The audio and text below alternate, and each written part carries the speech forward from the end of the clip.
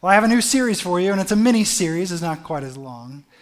But I don't know if I've shared this with you, but I have been continuing my education. And I've been going to school, taking classes all over again. It's not quite as fun in your 40s, but I will say that there's a greater appreciation when you're learning and you're trying to figure some of these things out. And the class I'm taking right now is the Doctrine of the Sanctuary. And I leave tomorrow morning, and I'll be gone for a few days as we have intensives. And then I get to come back and do a lot of post-work. But one of the things that, as I've been studying and researching and really kind of digging into is this whole idea of the intercession of Jesus, what he does in the heavenly sanctuary. And it's kind of a unique thing. Not everyone believes that there is a sanctuary in heaven. That is something that may be a little bit unique, I would say, to Seventh-day Adventism. And it all stems from that verse, and there's multiple verses throughout Scripture, but there's one main verse that often is read when God told Moses to build a sanctuary so that he may dwell among his people. And he's going to model it after a pattern of the heavenly. So there's a pattern after this. Now you go through Scripture and you'll find cases of where you have covering cherubim that were in heaven. One of them decided to book it out of there, or he made a choice that ultimately got him kicked out of there, whatever the case. And so there is an understanding that there was a earthly sanctuary that was created, but it was patterned and modeled after the heavenly sanctuary. And by the way, and this is kind of a bonus for you, the heavenly sanctuary was not created to deal with the sin problem. I know that's what we think, and that's a very narrow-minded way of thinking about the heavenly sanctuary. Understand this, the heavenly sanctuary was created way before sin. It was a place where God resided. It was his home. It's a warm environment. It's a place of worship. It's a place where he lives. And yes, they had to use it in order to deal with the sin problem. But recognizing that if Lucifer was a covering cherub in all of his splendor and all of his glory, covering cherub where? It had to be in the house of where God lived. It had to be a place where it was. So the sanctuary was created for beauty. It was created for warmth. It was created as a home. And so as Jesus, after his death, burial, and resurrection and his ascension, we believe that he's back home where he belongs. And the question is what is he doing? And that's what we're going to talk a little bit now, because the Bible tells us that he is interceding on our behalf. The intercession of Jesus in the heavenly sanctuary. What in the world does that even mean? Right? What does this mean? Let's take a few scriptures just to recognize and understand that what I'm saying is true, what Jesus is actually doing there in the heavenly sanctuary. Let's pray. Father, as we open up your word now, pray that you would guide us in this study and that you would lead us into your presence as we study your word. Pray that you'd fill us with your Holy Spirit and anoint my lips and my mind that the words that I speak would be from you. In Jesus' name we pray. Amen. There's a few verses that I wanted to share with you as we just kind of get started in all of this. And the first one is in 1 Timothy chapter 2, verses 3 through 6. If you want to follow along in your Bible, you can. I also have it on the screen today. But it says, "This is good, and it is pleasing in the sight of God our Savior, who desires all people to be saved and to come to the knowledge of the truth. For there is one God, and there is one," what? "Mediator between God and men, the man Christ Jesus, who gave himself as a ransom for all, which is the testimony given at the proper time." We want to establish here, first and foremost, that there's only one mediator. And who is that mediator? Only Jesus can intercede. No one else can intercede. There's no pastor, there's no priest, there's no saint, there's no statue, there's no nothing that can intercede on your behalf or someone else's behalf when it comes to sin. It can only be Jesus. Jesus is our intercessor. In Isaiah chapter 53 and verse 12, therefore, I will divide him a portion with the many, and he shall divide the spoil with the strong, because he poured out his soul to death and was numbered with the transgressors. Yet he bore the sin of many and makes intercession for who? For the transgressors. Romans 8:34. Who is to condemn? Christ Jesus is the one who died. More than that, who is raised? Who is at the right hand of God? Who indeed is what? Who is interceding for us. And in Hebrews chapter 4, for we do not have a high priest who is unable to sympathize with our weaknesses, but one who in every respect has been tempted as we are, yet without sin. Remember, the high priest was the one that did the intercession in the earthly sanctuary back in Moses' time, and he was interceding on behalf of all people. And so here it says that we do not have a high priest who is unable to sympathize. Our Jesus, our Savior, sympathizes with us, right? He sees what we're going through. He's not up there just, you guys figure this thing out on your own. But he watches us, he loves us, he cares for us, he's helping us all the way through it. And then Hebrews chapter 7 in verse 25. Consequently, he is able to save to the uttermost those who draw near to God through him, since he always lives to make what? Intercession for them. He's able to save the uttermost those who draw near to God through him, since he always lives to make intercession for them. Jesus is our mediator. And then we look at that and we say, what does that even mean? What does it mean to mediate? And in our context, within our culture, mediation, I would say common known mediation, is very different than biblical mediation. What do I mean by this? Well, this is our common model of mediation. You have two people that are very angry with each other. Look how angry these guys are, right? And they get so angry, one runs this way and one runs that way. And so oftentimes, whether you're dealing with a relationship that has gone bad between a husband and a wife, or you have just two friends or business partners, whatever it is. And so what do? You hire a mediator. And this mediator is nice and friendly, and he listens to both sides, and he makes sure that both sides are heard. And hopefully the whole goal is that those angry people become happy people, and they come back together as one. That is our common model of mediation. That's how you and I usually will think of mediation. But if we were to believe this same way about God, it creates a very, very false teaching, a very poor theology. Ultimately, it tells us that God is angry with humans and needs to be appeased or calmed down.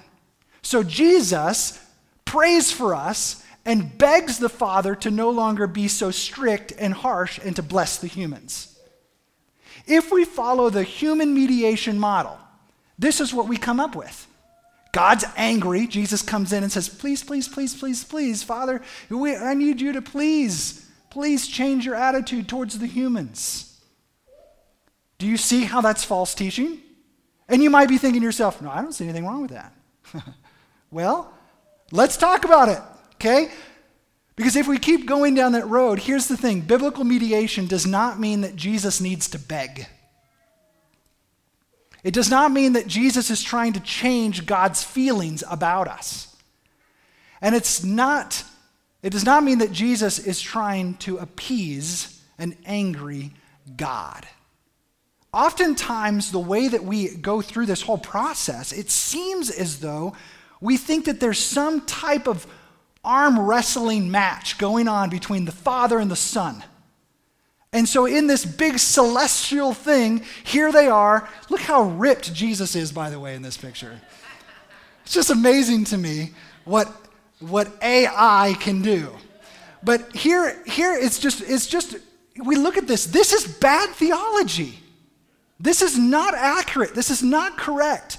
What kind of Godhead would that be? To have them at odds with one another, while one's trying to destroy us, while the other one's trying to save us. It's just not biblical. So how is biblical mediation different? Well, let's let Jesus tell us. In John chapter 16, verses 26 and 27. In that day you will ask in my name, and I do not say to you that I will ask the Father on your behalf, for the Father himself loves you, because you have loved me and have believed that I came from God. It even says that I do not say to you that I will ask the Father on your behalf. I don't have to go and beg. I don't have to do that, Jesus says, because the Father loves you. Jesus does not beg. In John 3:16, for God so loved the world that he gave his only Son, that whoever believes in him should not perish, but have eternal life. Jesus does not need to change the attitude of God toward us. God already loves us. He loved us so much that the Godhead put together a plan of redemption. And in 2 Corinthians chapter 5, verses 18 to 19, says, that is, in Christ, God was reconciling the world to himself, not counting their trespasses against them, and entrusting to us the message of reconciliation. What is it? In Christ, God was reconciling the world to who? To himself. So Jesus he's reconciling us to God. He's not reconciling God to us. Do you see the difference? He's not trying to appease God. He's not trying to change his mind and do all these things. He's the one bringing us to him. How? What qualifies Jesus to intercede on our behalf? What gives him the right to step in and to do this? In Romans chapter 8:34, who is to condemned? Christ Jesus is the one who what? Who died. More than that, who was raised, who is at the right hand of God, who indeed is interceding for us. What gives Jesus the qualifications to intercede on our behalf? His death on the cross. What he chose to do for you and for me. Going to the cross so that you and I could be counted blameless. So that you and I could be counted as righteous. So that you and I could be before our God as children, blameless and pure.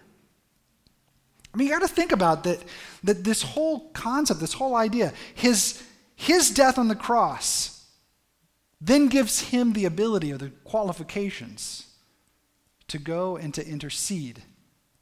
And then the question could be asked, well, is the interceding less important, just as important, or more important than the cross? And then you start to think,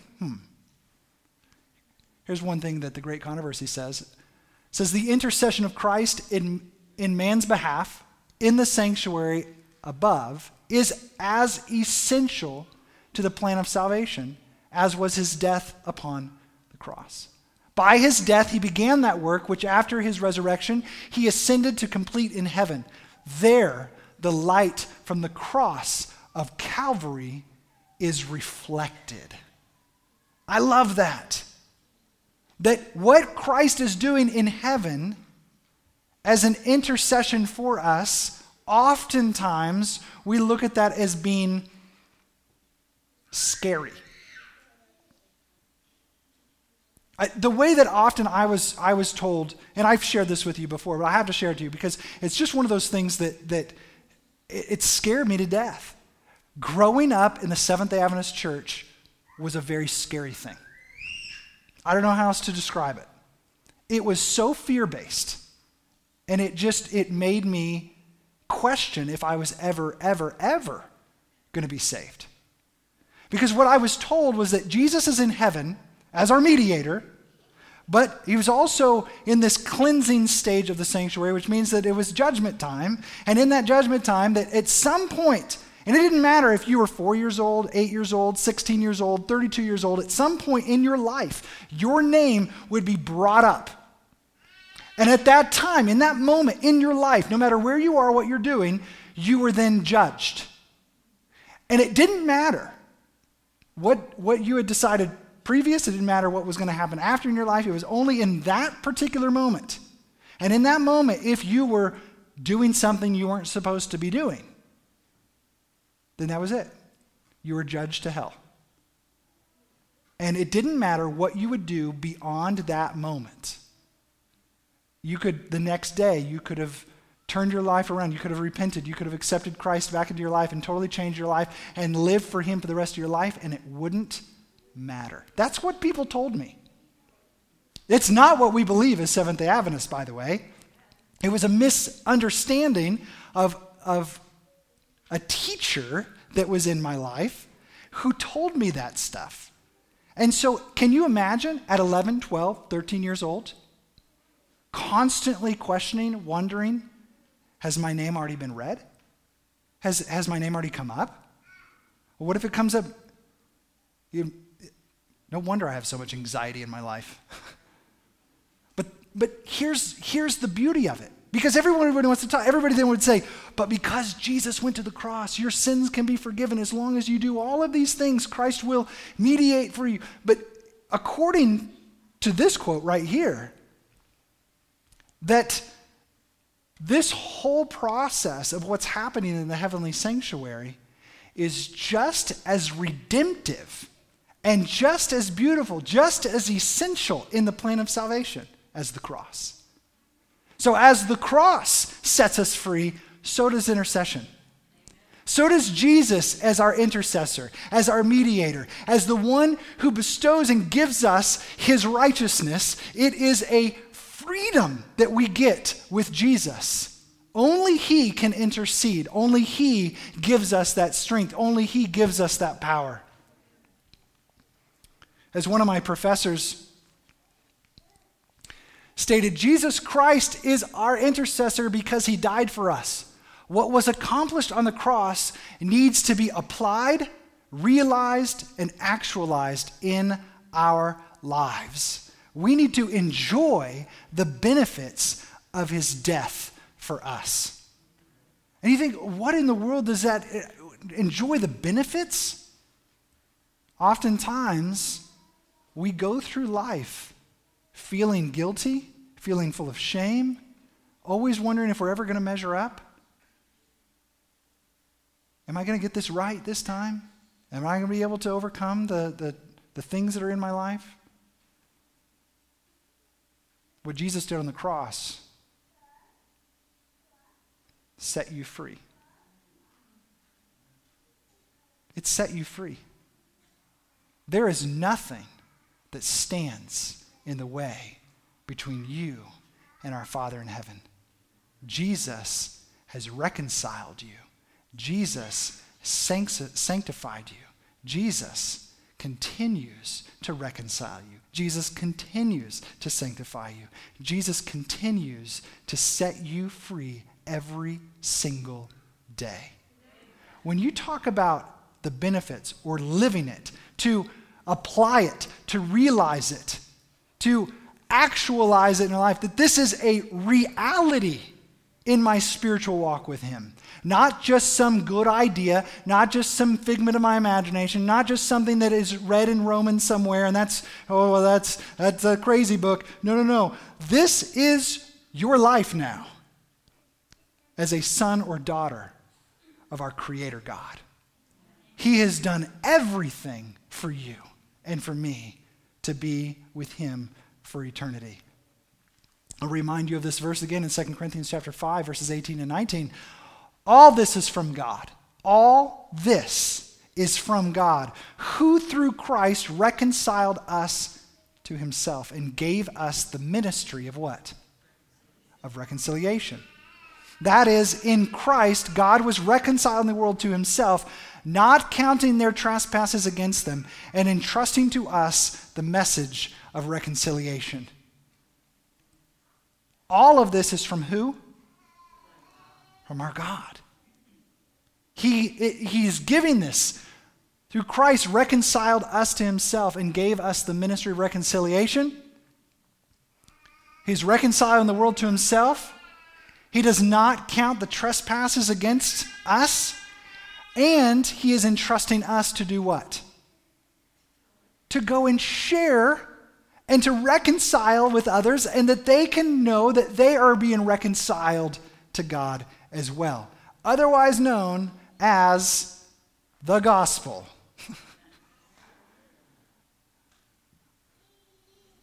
One of my absolute favorite quotes of all time comes out of the book of Steps to Christ, page 62. If you give yourself to him and accept him as your Savior, then sinful as your life may have been,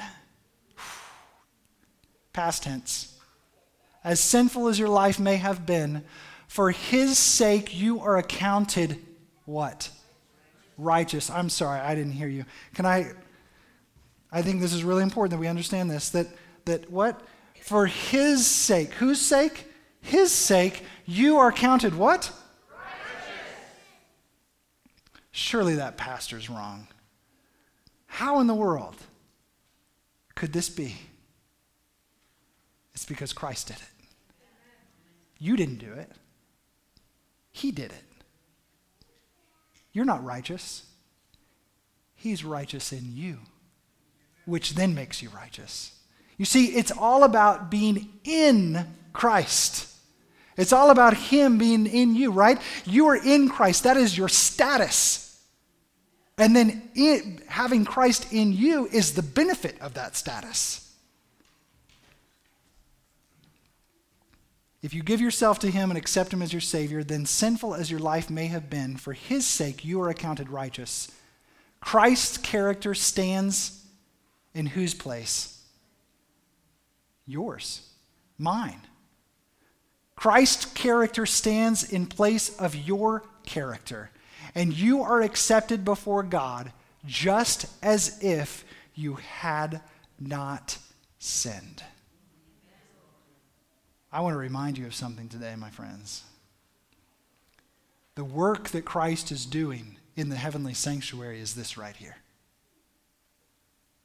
Interceding on our behalf, reconciling us, and standing in the place of us. How many regrets do we have in the room? Anybody? Anybody have a regret you wish you could take back? Right? Just one, two. I know. You guys are really great people. I would imagine that we've all have something in our lives that we wish we hadn't done. And in the eyes of our God, you haven't. Doesn't that just, I hope that hits your heart as much as it hits mine. Because if I could pay millions and millions of dollars to go and back and to change my decisions, to not hurt so many people, to not be so selfish, to not say dumb things, I would give anything. And while I've had to ask for forgiveness, and while I've had to go and reconcile with people and tell them that I'm sorry for saying what I said and what I did, in God's eyes, he looks at me like I never did it. Only because of Jesus. only because of Jesus, you are accepted before God just as if you had never sinned. So what does the intercessory ministry of Jesus really mean? We'll find out. But we had to lay the foundation. We had to lay the foundation. And in this series, we're going to continue to study this out, but we're also going to look at some serious myths of Adventism. Some areas within our church that we think are true because someone else said it. But when we look at Scripture and the spirit of prophecy, we're going to see that they are simply myths. They are not true. And you can have assurance that our God is with us even to the end of the age. Father in heaven, we thank you this morning for just a simple, basic start of understanding that you are for us, not against us. That you love us. You're not angry with us. That you sent your Son for us, to die for us. And he's not trying to change your mind. He's bringing us to you. So, Lord, I pray this morning, just as that quote said, if we come to you, I pray that we come to you. That we place our life in your hands.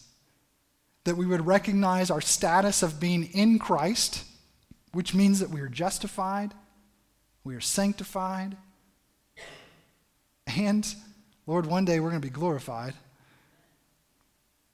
But every day you walk with us. Every day you guide us as we come to you. May we then live this life for you. As we live in this life of reconciliation, may we be messengers of that reconciliation. That you're not in the sanctuary out to get us. You're out to save us. Thank you for that. In Jesus' name we pray. Amen.